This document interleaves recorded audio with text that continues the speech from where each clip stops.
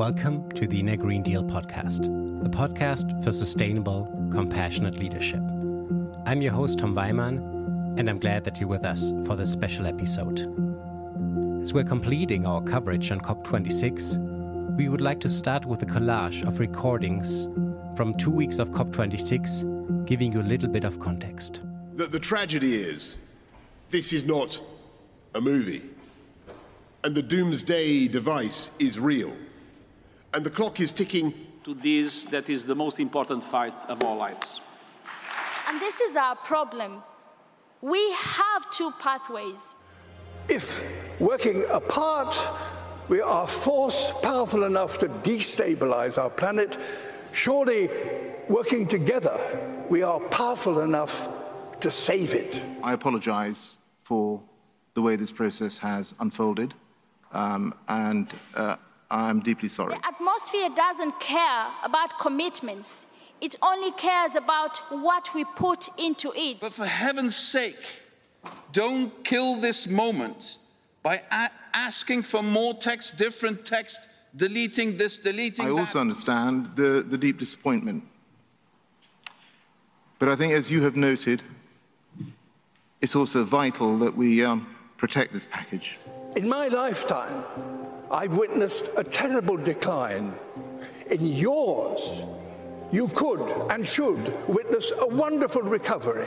That desperate hope, ladies and gentlemen, delegates, excellency, is why the world is looking to you.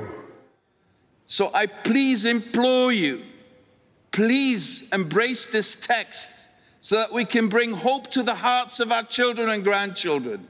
They're waiting for us. They will not forgive us if we fail them today. Our planet has been wounded by our actions. Those wounds won't be healed today or tomorrow or the next, but they can be healed. But I want all of us here, every single one of you, to just for a minute think about one person in your life, one person only, that will still be around in 2030, and how that person will live if we do not stick to the 1.5 degrees here today. As we edited this podcast a few days after the closing of the summit in Glasgow, we knew how the Conference of the Parties ended. In many ways, it fell short of the needs of our planet and those in the most vulnerable places. On the other hand, if we accept that the UN Climate Conference is not a Big Bang solution, but rather a process, we can perhaps appreciate what did happen, how 2 weeks of Glasgow accelerated that process, and how leaders from every part of the world came together, listened to each other, concluded an agreement for now, and agreed to continue the acceleration of the process in years to come. In this episode, Jeroen hosts a panel at the EU side event of the UN Climate Conference COP26. You will hear 3 speakers from this event, all reflecting on the leadership qualities that are needed now to help us move from words to action. With perspectives from academia, government, and business, these 3 leaders help us to explore how to lead despite any results from climate conferences. The recording was done from the live feed of the event, so please kindly excuse if the audio quality is reduced a little at times. Let's listen now to our guests, starting with a brief introduction by Inner Green Deal co-founder Jeroen Jans. We're going to explore what leadership skills and qualities are most needed now, and that can help us connect with our communities and turn words into action, and turn science into action. And to bring this to life, we have 3 distinguished guests, 3 distinguished leaders from 3 crucial domains: academia, government, and business. Let's start with our first guest, Christine Wamsler. Christine Wamsler is professor at Lund University Center for Sustainability Studies in Sweden. She is at the forefront of research of the skills and qualities that are essential for sustainable climate action and has over 25 years of experience working in sustainable development, climate change, and transformation. Welcome, Christine, and over to you. Thank you, Jeroen. It's a pleasure to be here. Most attention here at the COP is oriented towards external factors, wider socioeconomic structures, technology. These are all aspects that focus on our external world. We know that such one-sided approaches do, however, not catalyze the necessary change. So if we want to see change in the world, the root causes of a problem must be addressed, the mindset out of which the climate crisis has arisen. This involves our beliefs, values, worldviews, and associated inequalities. In other words, our cognitive, emotional, and relational capacities. So our tendency to think short-term, to think of ourselves as rational beings separate from each other and separate and superior to the rest of the natural world is driving the crisis and blocking us from real transformation. And selfishness, greed, and apathy are concrete examples. It is therefore becoming increasingly clear that climate change and other sustainability challenges are, in fact, internal human crises. They are the result of our human story of separation or disconnection, which is clearly visible in our unquestioned principles of consumption and growth, for instance. So, returning to your question, what are the human qualities that we should cultivate and how can we do this at scale? Based on a large-scale empirical study of the International Climate Conference, COP25, and also a review of existing research in the field, we have identified 5 clusters of so-called transformative qualities or so-called inner sustainable development goals. They relate to people's sense of awareness, connection, insight, purpose, and agency. And they foster open-minded, relational, and action-oriented attitudes that are crucial in addressing the climate crisis. So to nourish transformative qualities at scale, we need to support and develop related learning environments and practices. And at the same time, we need to integrate related considerations into our organizational structures, mechanisms, and policies, such as performance frameworks, in order to create the conditions for a new, more sustainable narrative to emerge.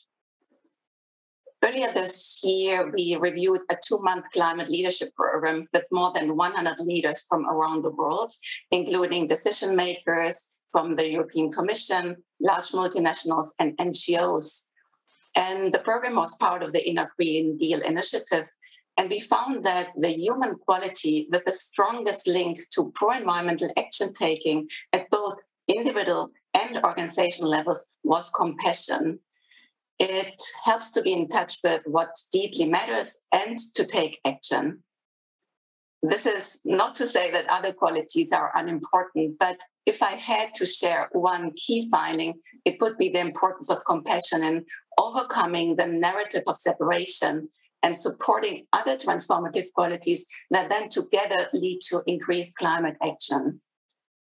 So in conclusion, I would like to highlight the urgent need to support transformative qualities to address the underlying social paradigms that are at the root of climate change as a complement to our predominant external technological and information-based approaches. Very insightful. And I would encourage viewers and listeners to read the research of Professor Wamsler, and a link will be made available in the chat or show notes of this event. So thank you, Christine. And our next guest now is Clara de la Torre. Clara de la Torre is the Deputy Director General for Climate Action in the European Commission. Prior to her appointment in 2019, her professional career focused on research and innovation, working for over 30 years at the European Commission's DG Research and Innovation and the Joint Research Center. Welcome, Clara. We're delighted that you could join and are very curious to hear from you about the leadership qualities that are needed, in your view, to address the climate crisis. Thank you very much, Jeroen, and good afternoon to everyone from Brussels. I wish I was in Glasgow. When moving from the field of research and innovation to the field of climate, where I've been working for a couple of years already, there are a few things that strike me. First, the multidisciplinary nature of climate policy. We need to combine different ways of thinking, different ways of approaching the challenge. And we need to make clear distinction between the facts and the science, which is underlying climate policy, which I think by now is not really contested, is not credibly contested, and the way in which we respond to it, because there is the place where we need to discuss and find an agreement on. So that's the first thing I saw. Then Professor Wansler was saying that all that very well. It's our mindset, our tendency to think in short term, because this is not only part of the problem, that I say is the heart of the problem. And it's understandable that each of us, we are worried about our everyday life, short-term problems. But as decision makers, we need to think about the long-term perspective, the long-term effects of the decisions that we take. Therefore, this long-term perspective, which is a special mindset, which is not spontaneous to the human being, I think. And we need to change behavior. Professor Wansler was saying that very well. We have to undergo a transformation which is very deep in the way we act, in the way we produce, in the way we live. And this change of behavior cannot be made in isolation by leaders. It has to be done in coalition with everyone, listening well and communicating well. So if I link that to the question about the qualities, the leadership qualities that are needed in climate policy, I would start with the one that I would call courage and determination. It's courage to act, because we know that we have to act, that there is urgency, there is little time left. And this is at the heart, this courage and determination is at the heart of our European Green Deal, which is our strategy for growth and well-being. And it is there to show the willingness to act and to follow on with difficult and complex decisions that needs to be made. And I hope that I'm sure this courage and determination is also very present in current COP. We also need to be purpose-driven. And this is a very important quality, and I'm lucky to observe it around me very much. I suppose this is something which applies to people working in global challenges like health, like human rights, like aid to development, and certainly in climate change. And the teams I'm working with have a real sense of commitment, a sense of purpose, and we realize that what we do matters, and the way in which we do it, how we do it, matters as well. There is a more personal dimension in these leadership qualities, which is the personal values and the sense of integrity. How do I, as a citizen, how am I coherent with what do I have to do as a professional? So we have this double capacity, each of us, and these need to be coherent. So how can I, in my personal life, be coherent with what I'm supposed to be doing in my professional life when I'm working in climate change? And at the same time, how can I turn my personal values into values which are to the service of the public interest, because this is why we're civil servants, and serving the needs of the citizens. So it's a continuous personal fight there.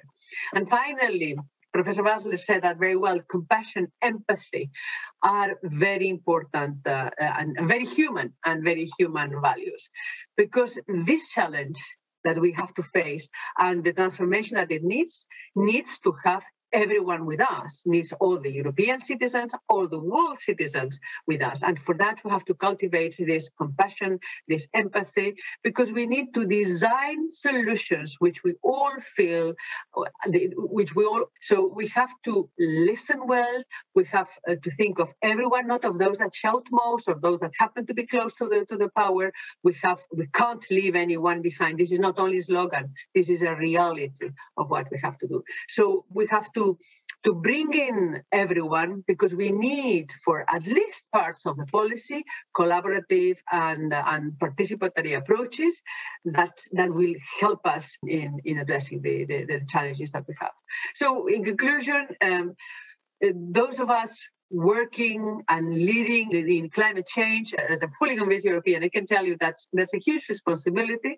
We are conscious about the fact that we make a difference to the life of others, and what we do, how we do it, and with which competencies we do it. It is really important. And I'm happy that we are reflecting about these values and about these skills in this COP.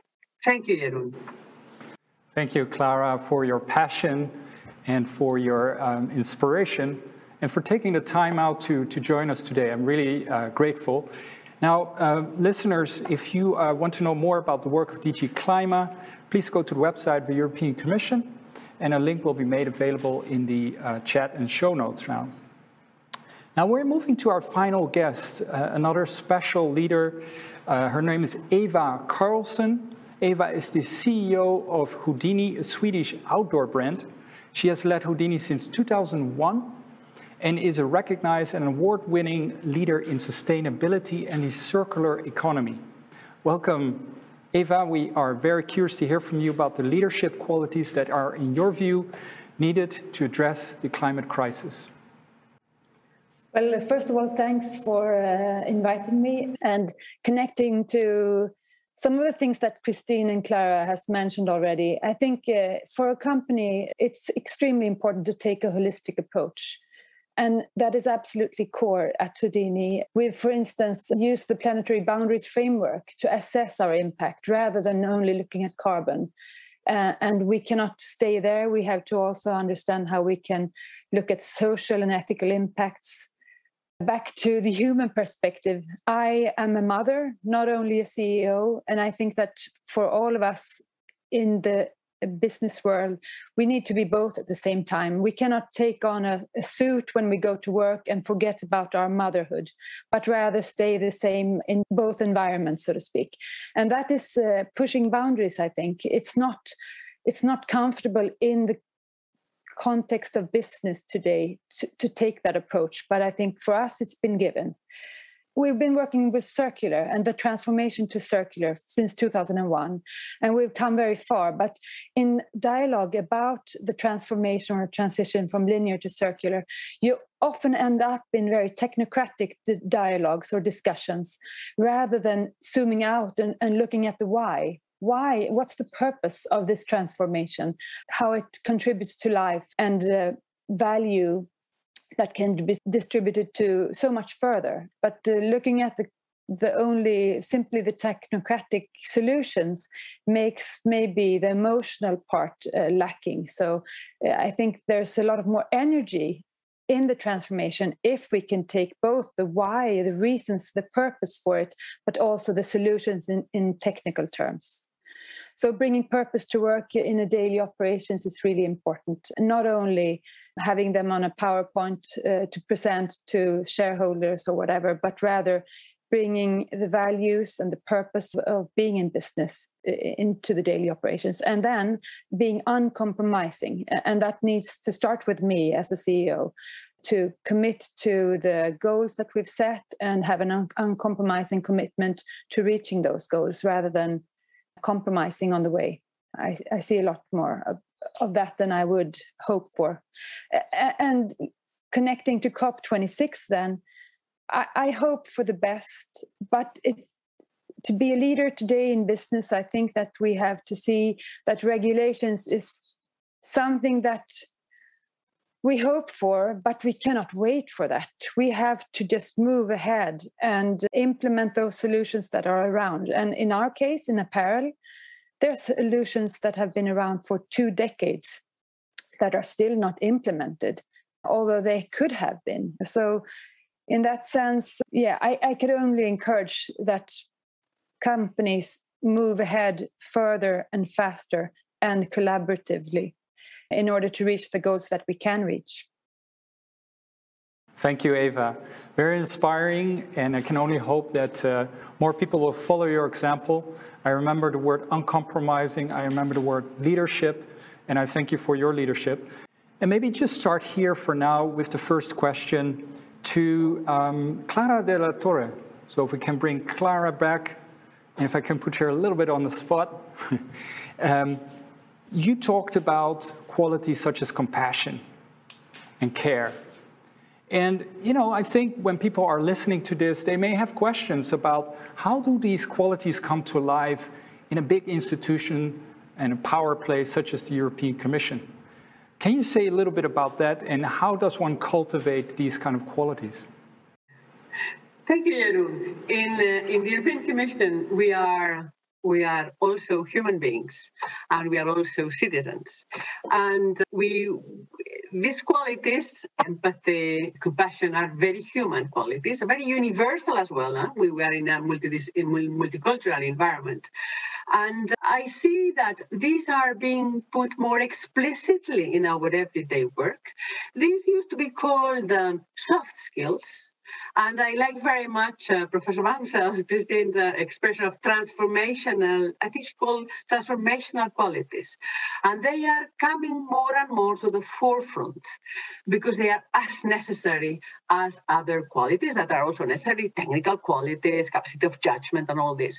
But we need, in complex organizations like ours, we need these human characteristics, these human values to come to the forefront. They are part of the recipe of what a good leader, a good manager is. And I see more and more there are networks being developed in the Commission to reinforce these qualities and to acknowledge them as assets of the officials. And there is also another dimension which is present in all our policies because they are at the root of the European Union project, which is solidarity and fairness.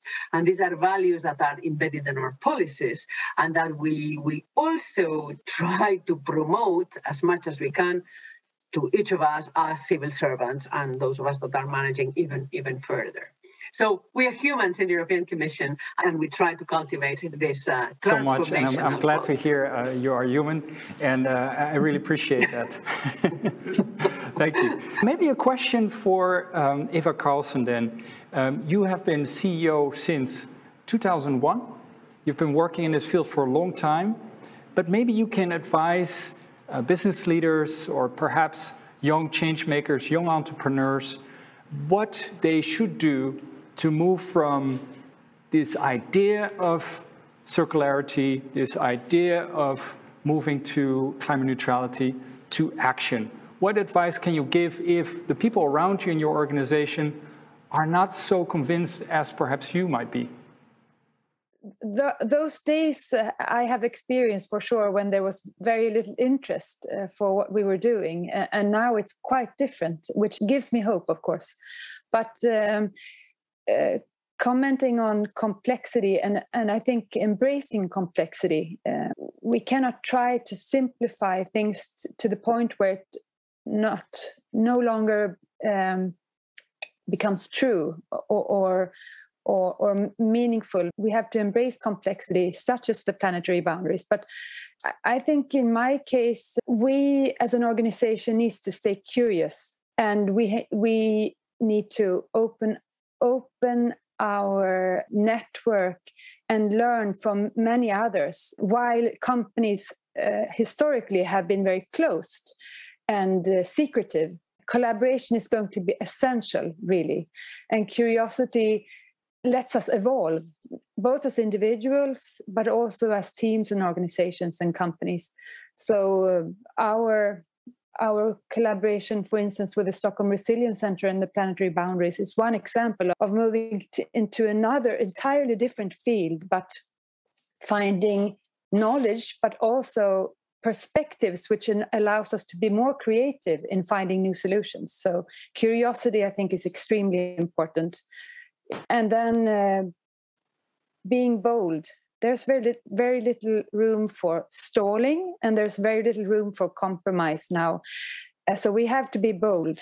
And that's what I love with the youth movement of today, that they are idealists. And as we grow up and grow old and try to be adults, maybe we lose some of that. And we truly need it now. And that then ends up as being uncompromising. We cannot compromise. We have to find the solutions. And there's so many reasons or arguments you could find that enables you as a CEO to stall, to postpone, to shift, or only look at one particular area instead of the whole. But we cannot. We need to be uncompromising now. And there's a lot of opportunity there as well. It's not only hard work, it's fantastic opportunity because it allows us and makes us, or forces us rather, to be creative in new ways. So there's back to this mind shift. We can shift a lot of things, but we are stuck in the old ways of thinking. So that's the huge opportunity for business, I think. Thank you. I remember being bold. I remember being brave. And I hope the leaders that are listening, the change makers, everyone who's listening is taking that to heart. We're approaching the final days of COP26. And I hope these messages will help to bring the attention not just to these outside factors, but also to the human dimension and what is needed to engage with people and to bring people along. I think, again, so our panelists demonstrated the importance of leadership qualities to help us move from words to action. And I think this is something that I think we all need to and can work on. Panelists also reminded us that we need to have an open mind to overcome our outward differences and recognize our common nature and that collaboration is possible for a better future. With this conclusion from Jeroen, we'd like to express our gratitude to our three panelists for their inspiring contributions. Thank you to Professor Christine Wamsler from Lund University, Clara Della Torre from the European Commission, and Eva Karlsson from Houdini. Listening to the panel, I feel that now it is more important than ever to not wait for policies and paradigms to change, but actually to step into action and lead the way. To reflect on the panel, I invite you to contemplate together with me on the question that was asked by Maya Inc. during the COP26 event in the session chat, but which did not make it into the live stream due to time constraints. If transformation means we will have to change our culture, and we change the paradigm of separation to interbeing, what is the number one value that is most important to you?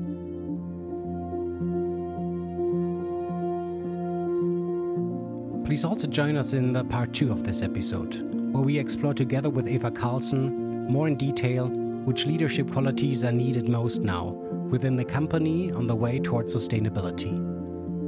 If you'd like to start a dialogue or support the Inner Green Deal, please reach out to us via the show notes. Thank you for being with us on the journey to an Inner Green Deal.